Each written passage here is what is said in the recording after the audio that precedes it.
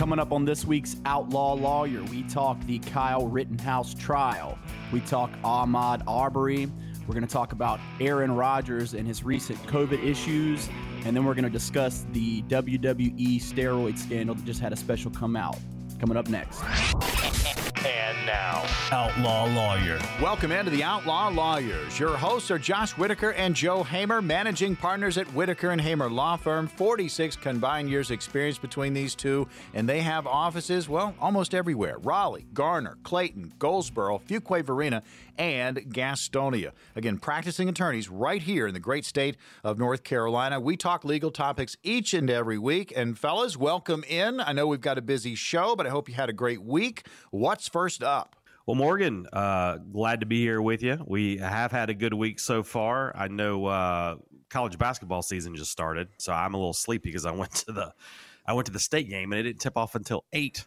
So that puts me getting home at like 10:30, which is way past my bedtime. Sounding like an old man. Sounding like an old man. I didn't even. So I went to bed right when I got home. State did well. I'm waiting to see how long we lost Manny Bates for, but State looked all right, but I came home and went straight to bed, came straight to work this morning, so I don't know how Carolina and Duke did. Winner. Duke looked very good against Kentucky. It's early. They're very young. Same thing for North Carolina, a lot of transfers. The opponent was probably not at the level of a Kentucky, but both UNC and Duke with midweek wins. Well, Joe, you're a resident Duke fan. They look pretty good. Yeah, Josh, you know, you're complaining about 10:30 bedtime. The Duke game didn't start until very close to 10. And as the resident Duke fan, I did stay up for that game. It was very pleasing, very, very pleasing game. And I can confirm Duke does a lot of optimism for this year. A lot of young guys, but young guys that don't seem very young. 18-year-old kids that look like very grown, healthy men, and they played very mature. And I was actually impressed with Kentucky as well. You know, Kentucky and Duke both had very, very down years by their standards last year, but I think both teams much improved this year, and I don't think Duke handily beating Kentucky in the way they did is necessarily an indictment of the Kentucky team so much as it is a reason for a lot of optimism for Duke fans. I tell you what I'm going to get tired of real quick, Joe, is like everything's the last time Krzyzewski's going to do something. This was his last season opener, and I'm going to get tired of those stories real fast. It's going to be the rocking chair tour. You know they're all going to give him gifts. I think he's annoyed by it, too. You know, I don't think he's necessarily – they had a segment last night, and you can kind of tell. I don't think he's all about that. You know, I don't think he necessarily – wants there to be something like that, but that's how it's going to be. Every event, it's going to be nonstop. And you guys aren't. I'm going to watch every single Duke game, so I'll get a lot more tired of it than you guys will. And I'm as big of a Duke fan as there is. So. You can be the correspondent, the Duke correspondent for the Outlaw Lawyers. Every time they play, we'll get an update. I was born for this, and I will absolutely do that. And I'll do it. And it should be a good year to do it because yes, very, very good team. Paolo Banchero, very good player. But then Trevor Keels for Duke, another freshman. I don't think his expectation level was quite as high, but absolutely phenomenal. Joe, I was kidding. Player. I was kidding about breaking it down, but nice job. Well, we're going to do a couple of segments on the game. We'll do front court, then we'll do back court. And I'm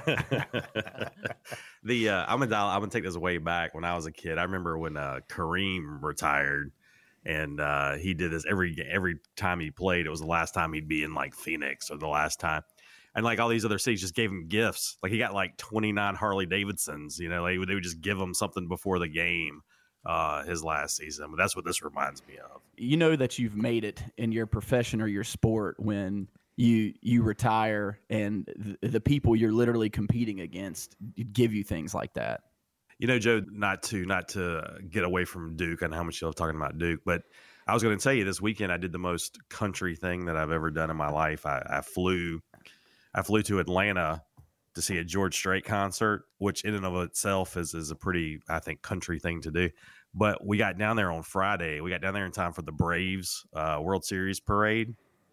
And that city is very excited about the Braves. That's all. That's what I'm going to report that back to you guys here on the Outlaw Lawyer, that Atlanta is very happy about the Braves World Championship. Well, for the record, if that's the most country thing you've ever done, The fact that you flew to Atlanta. Now, if you would have gotten into like a king cab, 4x4, four-wheelers, and just take it to Atlanta, do a road trip with the family, then maybe you fit into that category. But flying down, maybe if we were somehow able to jet ski down there, that would probably be a little more.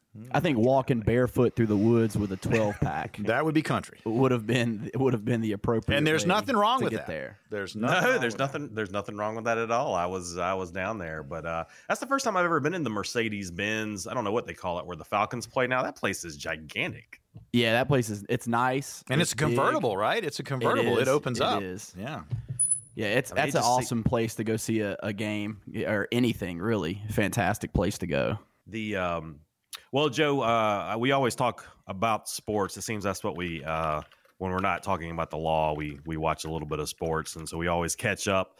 But we do have a lot of legal things to talk about today. We have several legal things, and that is the purpose of the show, Josh. So thank you for that. Thank you for that redirection. I'm happy to make this just a sports radio show.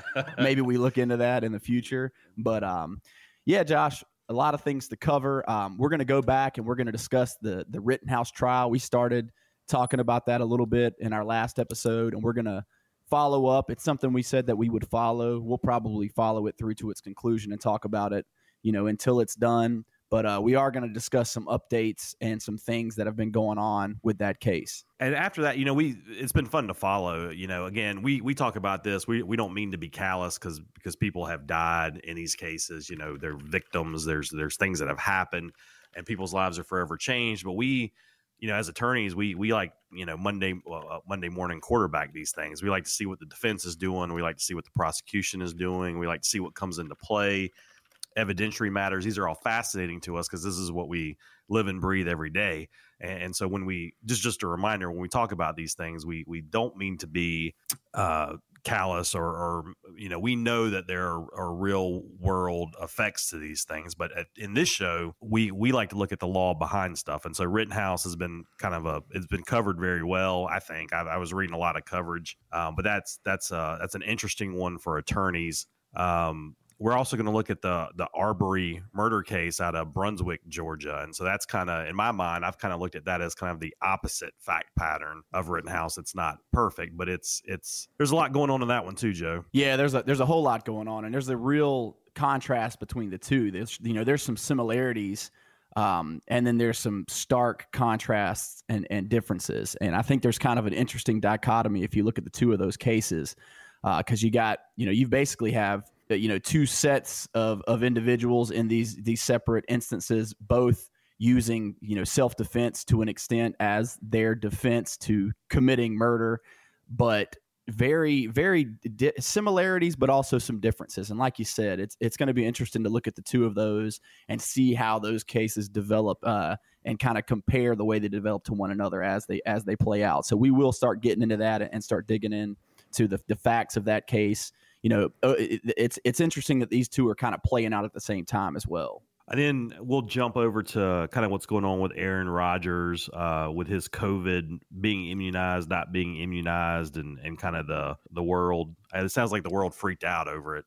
It got covered more than probably the other two things that we were even talking about. But there's some legal implications there, so we'll spend some time taking a look at that. Yeah, I think it's accurate to say that was a huge story that's really captivated, especially folks that have any interest in sports. And then it's kind of permeated outside of that arena as well, because as we all know, anytime you get into this COVID discussion, especially when you're talking about vaccines or any kind of vaccine hesitancy, and you involve a public figure, you're going to get a ton of discussion and a ton of really both sides of the aisles having such widely differing opinions on it. So we will get into that as well. And then we also want to touch on, me and Joe both watch a series, Dark Side of the Ring, which is, kind of interesting stories from the professional wrestling world. And some of them more interesting than others, but they just did a special a couple weeks back on the WWE steroid scandal. And from, I guess that would have been the late 80s, early 90s, maybe like 89 through 92. But I was a young man then. I didn't know what was going on with the legal side of stuff. And so it kind of opened my eyes, and it's new to me, even though it happened many years ago. But I thought that'd be fun for us to talk about a little bit. Yeah, and it's relevant because, like you said, that there's been a recent documentary, a episode of the Dark Side of the Ring series that's come out and kind of brought that back into the public attention. And so I think it's topical. I think it's something that's topical to discuss today. And then we always have our big stack of listener questions. So if we have time left over, we'll attack one of those listener questions. And one of our listeners will have an answer to a question that has been burning in their mind. Well, I tell you, the show is absolutely packed, so let's get to it. The Outlaw Lawyers, Josh Whitaker and Joe Hamer, Whitaker and Hamer Law Firm. They're the managing partners there. 46 combined years experience, again, offices in Raleigh, Garner, Clayton, Goldsboro, Fuquay-Varina, and Gastonia, and they are practicing attorneys here in the great state of North Carolina. I'm Morgan Patrick, consumer advocate, big voice, and also referee between these two. And again, we talk about legal topics each and every week. If you've got questions pertaining to maybe a legal situation that you're involved in, or you've just got questions, here's the number, 800-659-1186. That's 800-659-1186. Or you can email questions to the show, questions@theoutlawlawyer.com. And these questions can be used on an upcoming episode. And again, go to the website, theoutlawlawyer.com, and all of the shows are available in podcast form. We're going to be back right after this. Up next on The Outlaw Lawyer, Joe and I talk about Rittenhouse. The prosecution's rested. What's the defense going to do?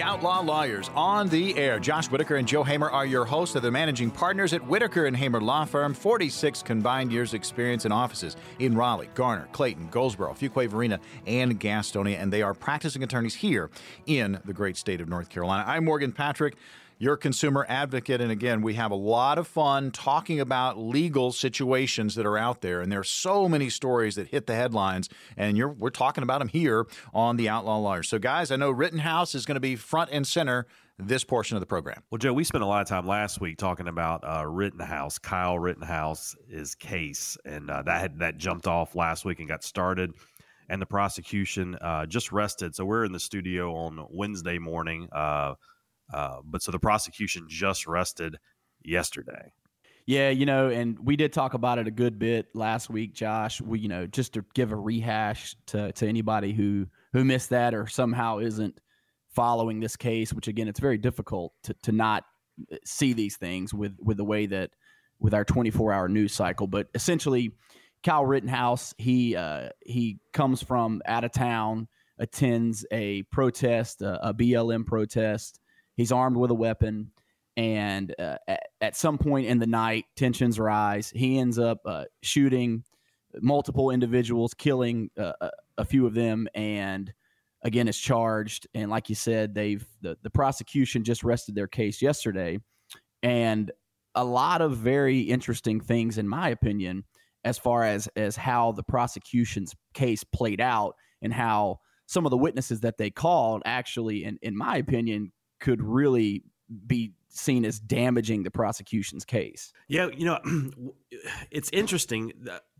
Joe, my undergrad degree is basically a journalism major, or I went to NC State. They don't have a journalism school, but it's basically the equivalent of a journalism degree. And so I always like to follow how different media outlets, TV, print, conservative, more liberal, I like to see how they present the news. That's very interesting to me, and it's one of the things we do on this show is kind of look at that. And going into the Rittenhouse trial, I didn't think there was very fair coverage either way, right? I felt like everything was slanted one way or the other. This obviously is coming out of a situation which was very political, very, very socially charged, and coming into the trial, I thought the coverage was pretty unfair, slanted one way or the other. But since it started and people are actually looking at what the prosecution's putting out there, I feel like the coverage has really come in and kind of really focused on legally what's happening. And I mentioned that because that doesn't seem to always be the case. So I thought that was really interesting. And it may because I think the prosecution, honestly, and I think we predicted it was going to be a struggle. I think both of us said, I can't imagine. It was almost when you break it down factually and look at the murder charges and you look at the application of self-defense as justification, and you've got these 3 different scenarios and you've got to figure out who's the aggressor in each one of these scenarios. And it keeps resetting. And it's just a lot to look at factually, and you could see the prosecution really struggle with this. Yeah, you said it, and just touching on what you said, I completely agree as far as, and it's not just this case, it's a big problem we have with just the news in general, and then with the proliferation of social media. You get into this kind of this tribalism, and you get whichever side of the political aisle you fall on, things just get so slanted. And I think, like you said, a lot of times there's not really fair coverage either way. So you can't really pinpoint either side and say, you know, this side's presenting some kind of a fair and balanced and really accurate accounting, because you get so many people just trying to play to their market and to appeal to their demographic, as opposed to just strictly looking like we try to do here at the factual basis, without any kind of slant, without any kind of leaning. And it's kind of disappointing, but like you said, I guess somewhat refreshing, where we've seen, as like you said, the case has played out and we've seen this case presented. It does seem like there's almost been more of a truly neutral approach to presenting this, because again, when you're presenting on a trial, you're kind of, all you can do is really state what's taking place, state the facts as they're taking place, and report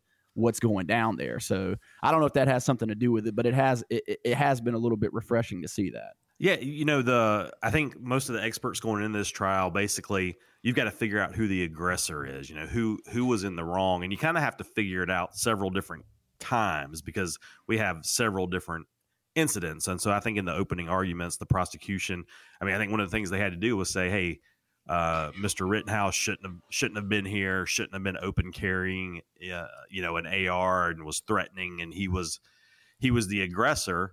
I think the defense was able to argue, hey, he was doing nothing illegal, and he was there. Maybe it's not the smartest decision for an 18-year-old to be open carrying a semi-automatic rifle in a situation like that, but it. Was it illegal? I think it's kind of what the defense focused on. And then they've kind of broken each of these encounters. There's 3 encounters, 2 resulted in the death of someone. So there was 2 murder charges. And the last one, the last encounter, the last guy who was shot survived. And so he was one of what you would think would be the star witness. I know I'm kind of skipping ahead a little bit, but just a very confusing factual, and I don't think the prosecution did a good job like separating these out, like I would have hoped they would have done.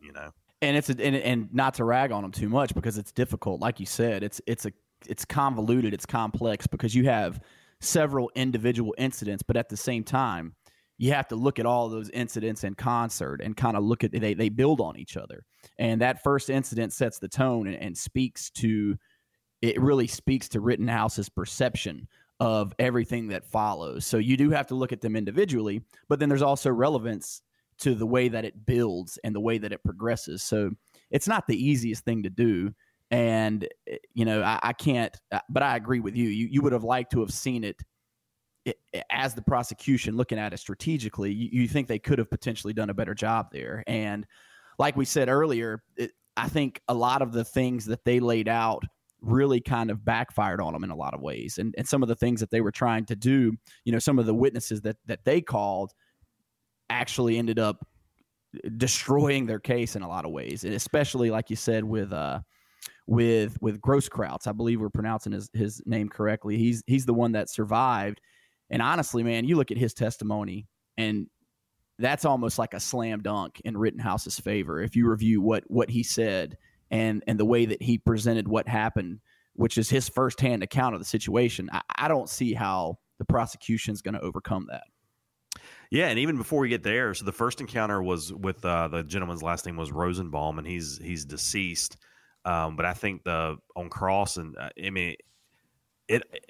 I definitely left with the impression that Rosenbaum was the aggressor in the first encounter. Yeah, you don't have, the thing about the Rosenbaum encounter, it doesn't seem like there's a lot of video evidence. Crazily enough, there's a good bit of video evidence of a lot of what took place on this night, but that's one thing that there's not a ton of really clear evidence of. So you actually had a video producer that was there on site who was one of the main people that testified about this incident with Rosenbaum. And he basically stated that, he heard Rosenbaum essentially say that if he caught Rittenhouse alone, he was going to kill him. Said that he saw him reaching for the gun. I think there was some coroner testimony that his hands were actually on the gun when it was shot. So there's a lot of things that came out there as to that initial incident that really seemed to work in Rittenhouse's favor. And then I believe the second encounter was with Huber, and Huber's the one that had the skateboard and was coming in kind of after the first incident. And so that even gets more complicated, but it seems pretty clear from the evidence that Huber, for better or worse, depending on how you view the situation, was attempting to get the firearm. He was attacking, or attacking the plaintiff, the defendant here. So that's another kind of odd situation.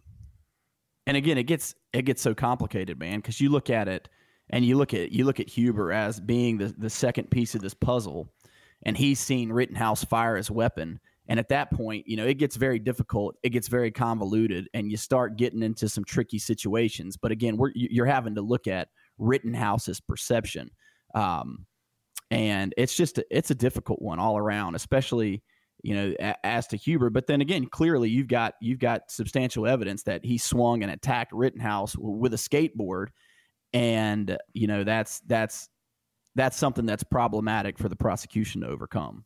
And so then that takes us to the last one. That's where you how do we pronounce that last guy's name? I think we're going with Grosskreutz. All right, so Grosskreutz is still with us. He's still alive. He's got injuries that'll be with him for the rest of his life. But and you sent me I think you sent me the link, Joe. But just watching attorneys respond to his testimony, it was like the prosecution had never talked to him. I can't imagine they were gonna. He basically came out and said that he had no problem admitting, it seemed, that he had a weapon, and he aimed his weapon at Rittenhouse before Rittenhouse fired. Yeah, and it was amazing, man. I sent you that link. This is what I guess nerdy lawyers do, but it was basically a live stream of some attorney reactions that were watching the case, and it was like, going back to our sports discussion, to use an analogy, it was like watching, a basketball fan seeing someone get dunked on, the way that the attorneys just kind of popped for it and, couldn't believe it. And essentially were like, that's it. That alone, the fact that he is readily admitting that he pointed his weapon at Rittenhouse. I mean, I don't see how you can get more clear evidence, at least in that incident, of it being self-defense. That's such a huge thing that's going to work in Rittenhouse's favor. And the fact that came out during the prosecution's case, like you said, it kind of, did they even talk to him? Like it kind of boggles your mind.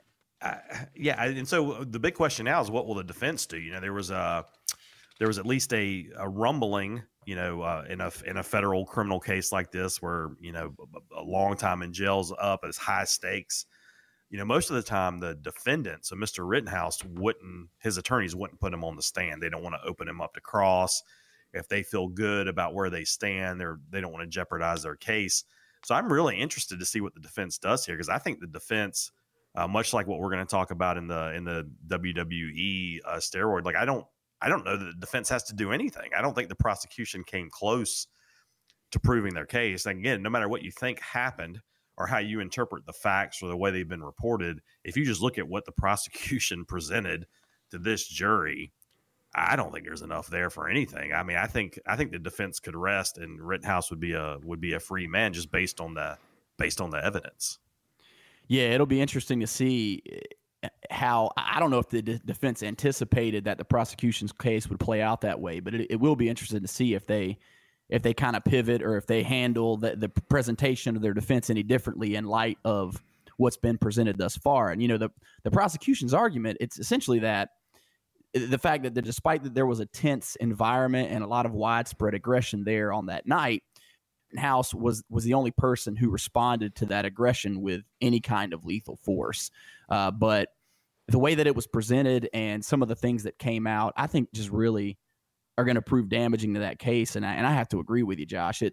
I don't know how much the defense even has to do at this point to kind of get Rittenhouse out of this. The Outlaw Lawyers, Josh Whitaker and Joe Hamer, handling the Rittenhouse discussion. Again, it will be ongoing. There will be follow-up down the road here on the program. We've got a lot to get to today. Again, you can find Josh Whitaker and Joe Hamer at Whitaker and Hamer Law Firm. They're the managing partners, 46 combined years experience, and offices in Raleigh, Garner, Clayton, Goldsboro, and Fuquay-Varina, as well as Gastonia. And they are practicing attorneys here in North Carolina. And we get into the legalese each and every week. I'm Morgan Patrick, again, consumer advocate and referee between these two. If you've got a legal question that you want to get an answer to, here's the number to call, 800-659-1186. That's 800-659-1186. You can also email your questions to the program at questions@theoutlawlawyer.com, and we'll try and use those, try to get to them in an upcoming episode. You can also go to the website, theoutlawlawyer.com. You can find past podcasts there. Click on the subject matter and listen to your heart's content. We've got a lot coming up on the program. If you're an NFL fan, you want to stay tuned. We're back right after this. Coming up next on The Outlaw Lawyer, we talk Aaron Rodgers' recent issues with COVID-19 and violation of the NFL league protocols.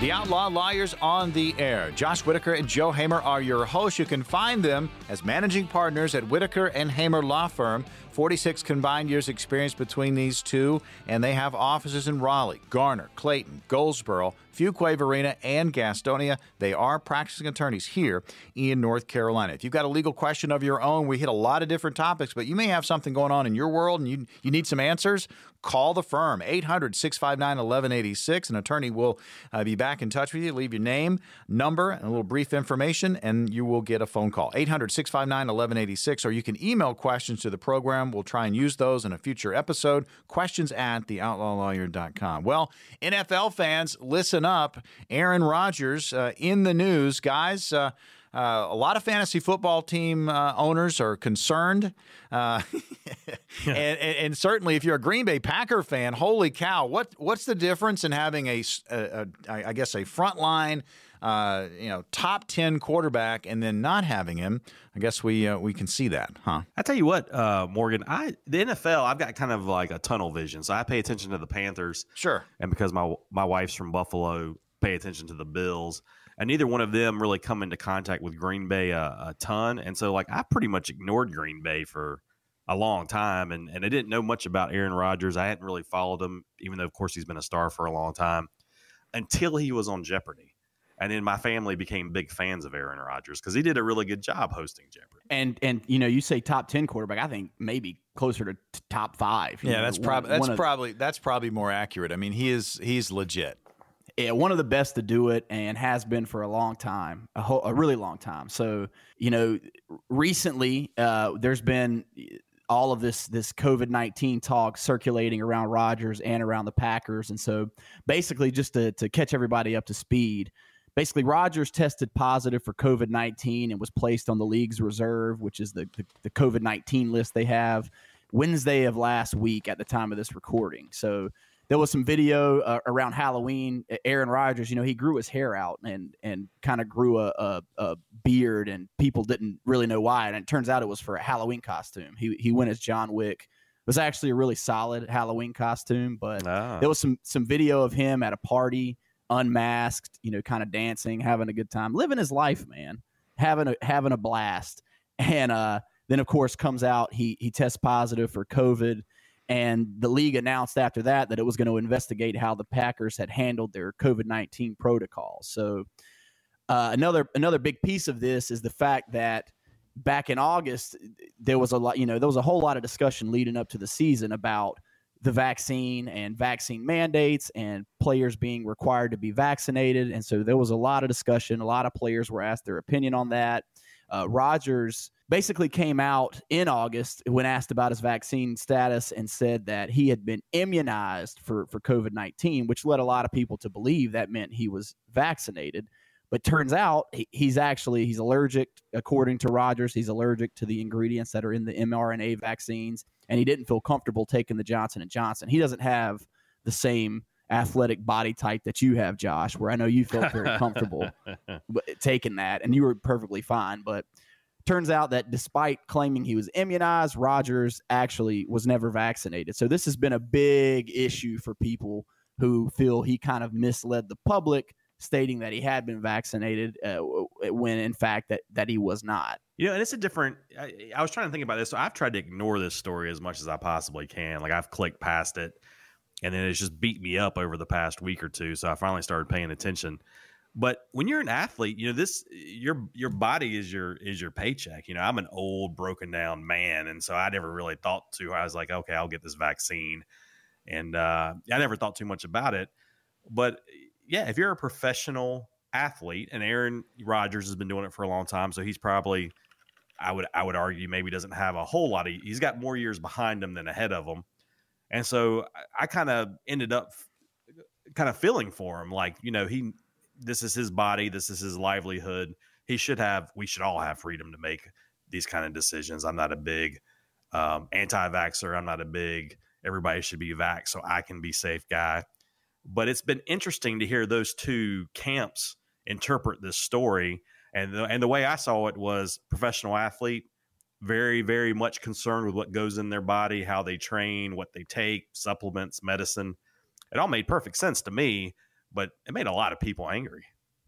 Yeah, it made a lot of people angry. And I think a part of what really sparked the anger is the fact that he's on record stating he had been immunized. And so it actually turns out that prior to the season, Rodgers actually petitioned the NFL, stated that he had done alternate treatments prior to the start of training camp. And I don't know exactly what those alternate treatments were. My understanding from, and this is a super uninformed opinion, but I heard he was taking zinc, he was taking supplements, he was taking things, and he was basically trying to ask the NFL that in light of these alternate treatments that he had done, could he be considered the same as someone who was vaccinated with an approved vaccine? And so there was a long back and forth. The players union and an infectious disease consultant all kind of heard this case for him basically arguing for that exemption, and then ruled that he wasn't going to get that same consideration, and he would ultimately be considered unvaccinated. So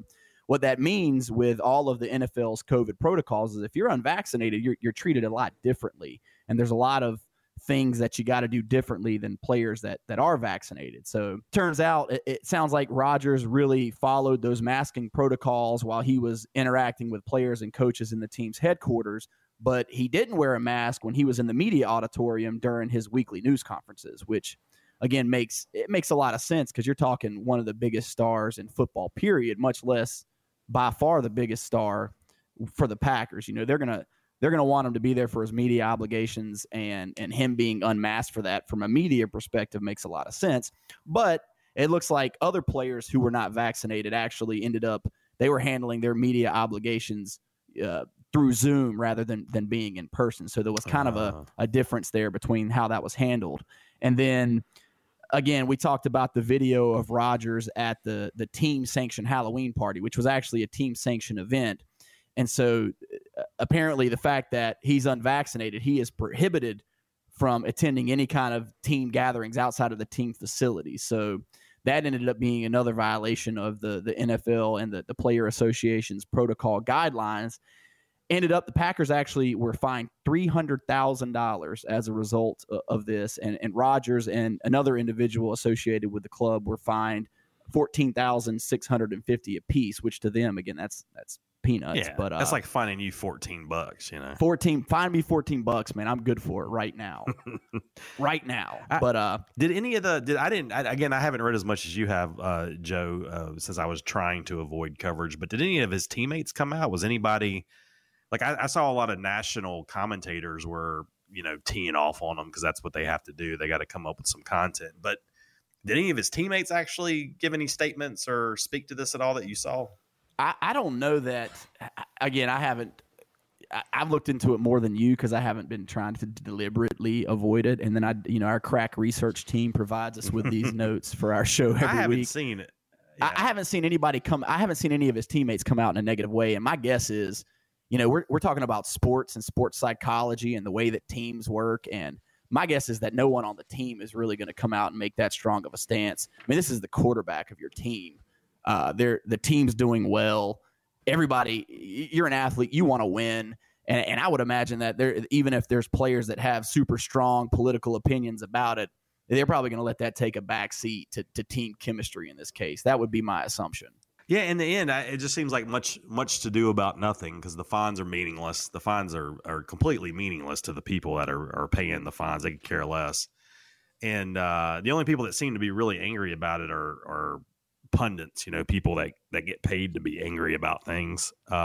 So I'm guessing I guess he's going to come back. He's going to, in theory, play Sunday. Hopefully, I guess I don't know who they're playing. I mean, maybe they'll win and everybody will just be quiet. It's kind of like, I haven't heard too much about the Kyrie Irving. I don't think we really talked about Kyrie on our show, but no, we didn't talk a ton about Kyrie, but the Kyrie situation is a similar, and it's kind of crazy, man. You talk about these vaccine mandates and you talk about the way that different places handle these vaccine mandates. And so you've got Kyrie, who hasn't played a single game for the Brooklyn Nets due to the fact that he's unvaccinated. He's very, very outspoken in his opposition to being mandated to get that vaccine, and he hasn't done it, so he hasn't played. And he can't play. He could play in road games. He could play at other places that don't have similar mandates, but he can't practice. He can't play in the games at where the team plays because of the fact that he hasn't complied with that. But then it's interesting because that mandate doesn't apply to players of other teams. It's just for employees that are employed within the city. So you have other players that come in every night they play unvaccinated with no issue whatsoever, and it's just such an interesting thing to look at, and the way that these things kind of play out. But yeah, Kyrie. Don't know that he'll play a second this year because of that. Hopefully this all just fades. That's what I keep telling myself. Hopefully this all fades away as because everybody's going to get COVID at some point. It's just going to happen whether you're vaccinated or not. It sounds like it's just one of those things we're all going to have to deal with, and hopefully at some point this stuff just becomes a non-story. I keep waiting for a lawsuit to come out of the Kyrie situation because he's got a contract, and I haven't read the contract, but he's being told he can't play even though he's ready and willing to play. And I'm assuming the Nets aren't paying him. I don't know. I haven't read too much into it, but I just keep waiting for that lawsuit to happen, and that kind of be a flashpoint on these kind of restrictions. But I guess we'll see. Yeah, and the other thing with the Rodgers issue that kind of has taken over the news cycle is, he did some alternative treatments for his COVID, and same thing happened with, if you keep up with it, Joe Rogan was someone who was kind of outspoken against vaccine mandates, was unvaccinated. He got COVID. He did some alternative treatments as well. And any time in the news when you've dealt with individuals that have pursued these alternative treatments, especially anything involving ivermectin, you've seen just a ridiculously strong backlash from a lot of the traditional media outlets to classify that as just such a strongly opposed thing. There's a lot of talk of horse dewormer. There's a lot of things that are thrown out like that. So Rodgers actually came out and said he consulted with Joe Rogan. He did the same things that he did, and apparently both men recovered like extremely quickly from that. And but there was a lot of backlash. Anytime we've seen discussion of any kind of alternative unproven treatment in the media from any kind of public figure, man, the backlash has been just so strong and so extreme. And on the one hand, we try not to take a side. So if you look at it from the folks that are really pushing back against this, these are public figures. You don't want to spread any kind of misinformation. You don't want to promote any untreated thing that could be potentially harmful to anyone. But at the same time, we should be pursuing every avenue of defense against this society crippling pandemic.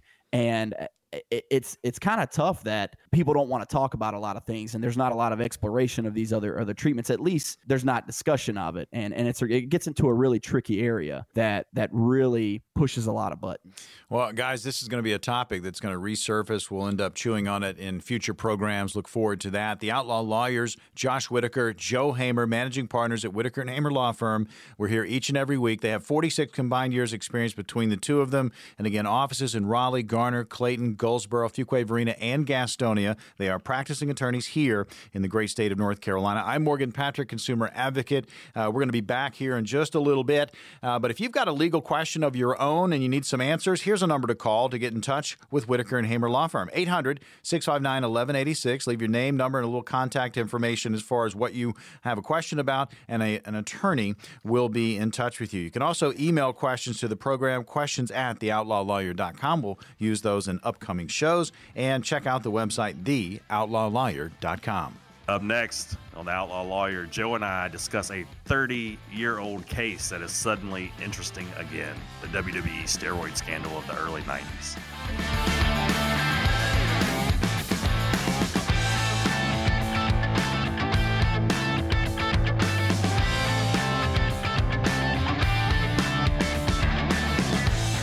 The Outlaw Lawyers on the air. Josh Whitaker and Joe Hamer are your hosts, managing partners at Whitaker and Hamer Law Firm. 46 combined years experience between these two. Offices in Raleigh, Garner, Clayton, Goldsboro, Fuquay Varina, and Gastonia. Practicing attorneys here in North Carolina. We talk legalese each and every week, all the hot topics. If you've got a question about what's going on in your life legally, you can get in touch with the firm, 800-659-1186. That's 800-659-1186. Leave your contact information, a little bit about what you've got a question about, and an attorney will be back in touch with you. Also, you can do questions@theoutlawlawyer.com and leave a question, and we'll use it on an upcoming show. And please check out the website, theoutlawlawyer.com. Guys, where are we going next? Well, I think we're going to go back to the late 80s, early 90s, and this was back before I was aware of the news. I didn't watch the news back then.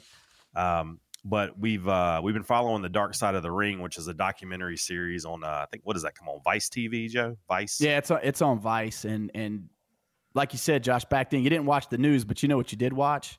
You watched professional wrestling. That's right. So big into professional wrestling back then, knew a lot of stuff that was going on, but I never knew the business side, never knew the steroid issue that and I'll say the WWF. The WWF, of course, is the WWE now, but back then it was the WWF. But they were having a big steroid issue, and it was really, we won't go into it here, but it was really weird how all this came up back in the day. But the result of it was that the United States charged Vince McMahon, the owner, the promoter of the WWF, basically with a conspiracy, criminal conspiracy to supply illegal steroids to his professional wrestlers to improve their performance, to improve their physique, their appearance, and that basically he was profiting off this scheme, which even when I say it, really sounds like sketchy charges. It doesn't sound very well thought out charges. It sounds like that would be kind of hard to prove, and I guess it was in the end. Yeah, they charged him with conspiracy. They also charged him with distributing. There was a lot of charges. I think there was 6 total originally, and 3 of those were thrown out before the case went to court. But looking back at professional wrestling at the time, you can't really go back and watch the early 90s professional wrestling and think none of these people are on steroids. I mean, I think it's patently obvious. Virtually every single individual was on steroids because that was a big thing at the time. The size of the wrestlers was kind of paramount. And I don't think anybody disputes the fact that McMahon really pushed that, and he was huge on, you got to be big, you have to look the part.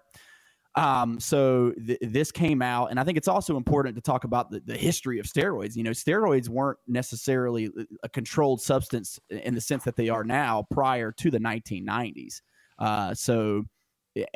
Wrestling obviously predates that period of time. So there was probably a period of time there where this was something that wasn't necessarily outright illegal, ultimately becomes illegal. And then, like you said, that there's allegations that McMahon really promoted this use, required this use, and distributed those steroids as well. And they had a lot of it was a very interesting story. If you never watched The Dark Side of the Ring, my wife is not a big wrestling fan, but she's found these interesting too.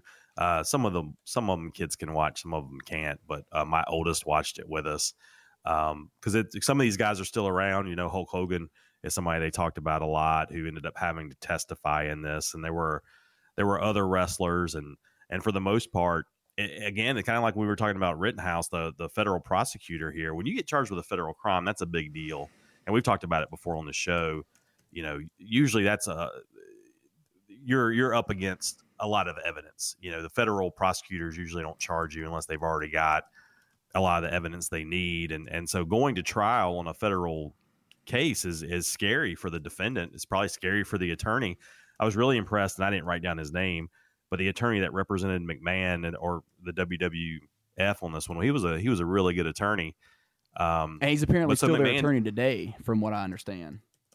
Yeah, and he was great, and it all centered around, there was a doctor, Zahorian. There was a doctor who was kind of supplying steroids. Again, wasn't illegal for a while, then it became illegal, and he kind of got caught up in that. So there definitely was I don't think he was. I guess he was employed by the WWE, but this doctor kind of was the focal point where a lot of these wrestlers got their steroids. I think one of the wrestlers testified that he didn't get steroids from the doctor because it was cheaper to go get them on the street. So he found other ways to get his steroids. But they put all these wrestlers up on the stand, and all these wrestlers say, "Hey, Vince never told me to take steroids. I never got steroids from Vince. It's something I did before I got here." And I was like, this federal prosecutor, did he question any of these guys before he put them on the stand? It was just amazing to me that you can get that blindsided by your own witness, Yeah, and it's funny because if you watch the documentary, they actually talk about the fact that once the indictment came down, McMahon there was a jovial, celebratory environment about the charges, and they kind of had a go get 'em, let's knock this down type of approach to it, which is kind of interesting because, like you said, you get these federal charges, usually that's a super serious thing, and you're going to be not very excited about that. But it seems like the polar opposite reaction from the WWF, WWE, WWF at the time. It looked like the prosecutors really only had one witness who was a wrestler that had been fired by the WWF. And I think he was the only one that testified that, McMahon told me I needed to do steroids and this is where I could get steroids. And then he had a lot of other things going on. He wasn't a very reliable witness, kind of a hostile witness since he had been fired. His name was Nails, Josh. Isn't that enough to give him great credibility? They showed a picture of him, and he wrestled as I guess he had like an inmate garb. And I've seen a lot of 80s and 90s wrestling, and I couldn't remember who that guy was. Yeah, that was his gimmick. He was an inmate, and they feuded him with the Big Boss Man, understandably. It seems like I should remember that. I'm disappointed in myself. He was very unmemorable. But this trial was very, like you said, it had a very pro wrestling element to it. With the way that the opening statements and the closing statements and some of the tacks they took, and how there were some celebrations in the courtroom. But this lends credibility to my theory that everything is really pro wrestling, court pro wrestling. We'll discuss that theory on an upcoming episode. We'll just dedicate a whole thing to it. I tell you guys, so many fans of pro wrestling. So this is another part of, I guess, the story for the Outlaw Lawyers that continue, and we will follow up with the latest from the WWE, and I guess that's Worldwide Entertainment. Is that what is it? World Wrestling Entertainment. Yeah, they got. So we could do a whole series on them. They had to change the name because of the World Wildlife Federation. So. Okay, well there you go. The Outlaw Lawyers, Josh Whitaker and Joe Hamer, Whitaker and Hamer Law Firm. They're the managing partners there. We have to take a short break. We're back on the other side, and we'll wrap up this edition of the Outlaw Lawyers. Coming up next, we're going to wrap up the show. We'll kind of summarize what we've discussed thus far, and we will set up our Ahmaud Arbery discussion for a future episode.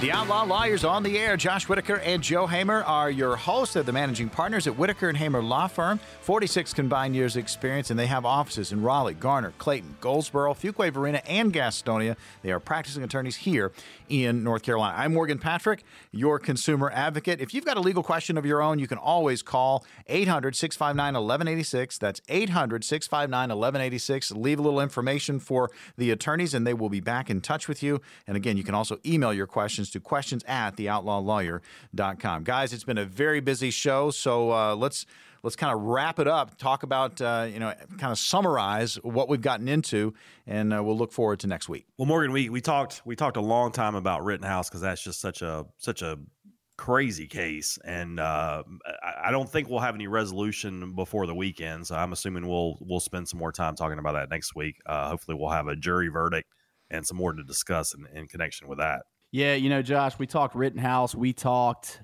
the Aaron Rodgers scandal, we talked the WWE steroid case. We may do some more wrestling segments going forward, depending on how well received that is.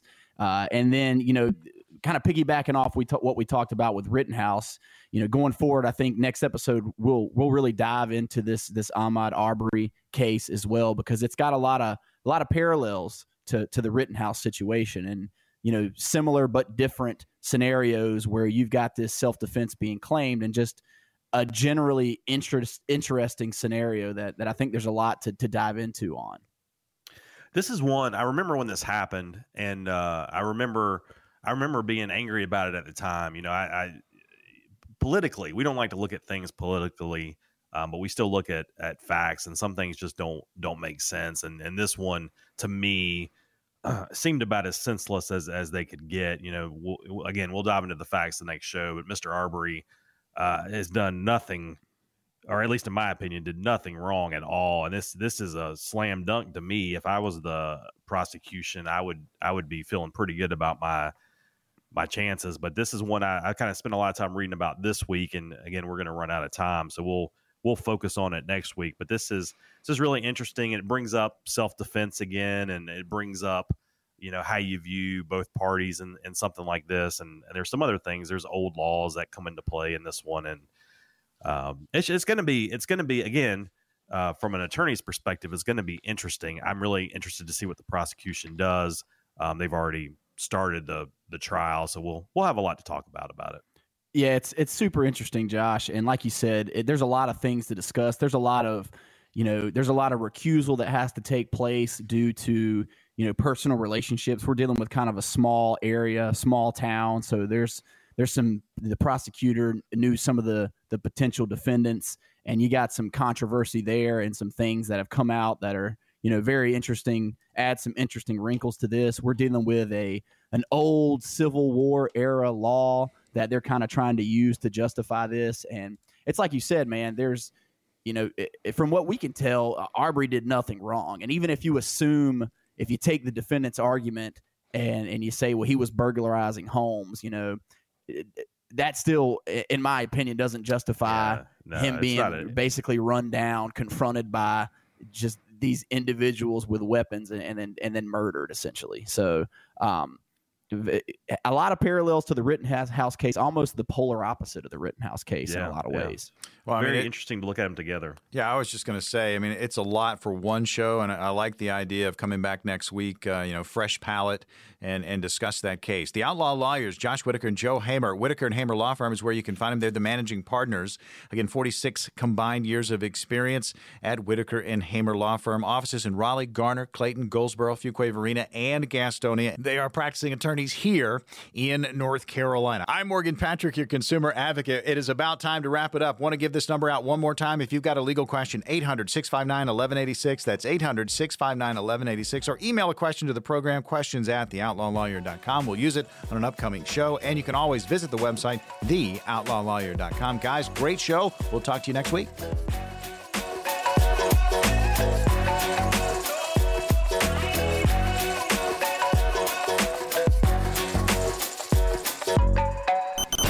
Lawyer is hosted by an attorney licensed to practice law in North Carolina. Some of the guests appearing on the show may be licensed North Carolina attorneys. Discussion of this show is meant to be general in nature, and in no way should the discussion be interpreted as legal advice. Legal advice can only be rendered once an attorney, licensed in the state in which you live, had the opportunity to discuss the facts of your case with you. The attorneys appearing on the show are speaking in generalities about the law in North Carolina and how these laws affect the average North Carolinian. If you have any questions about the content of the show, contact us directly.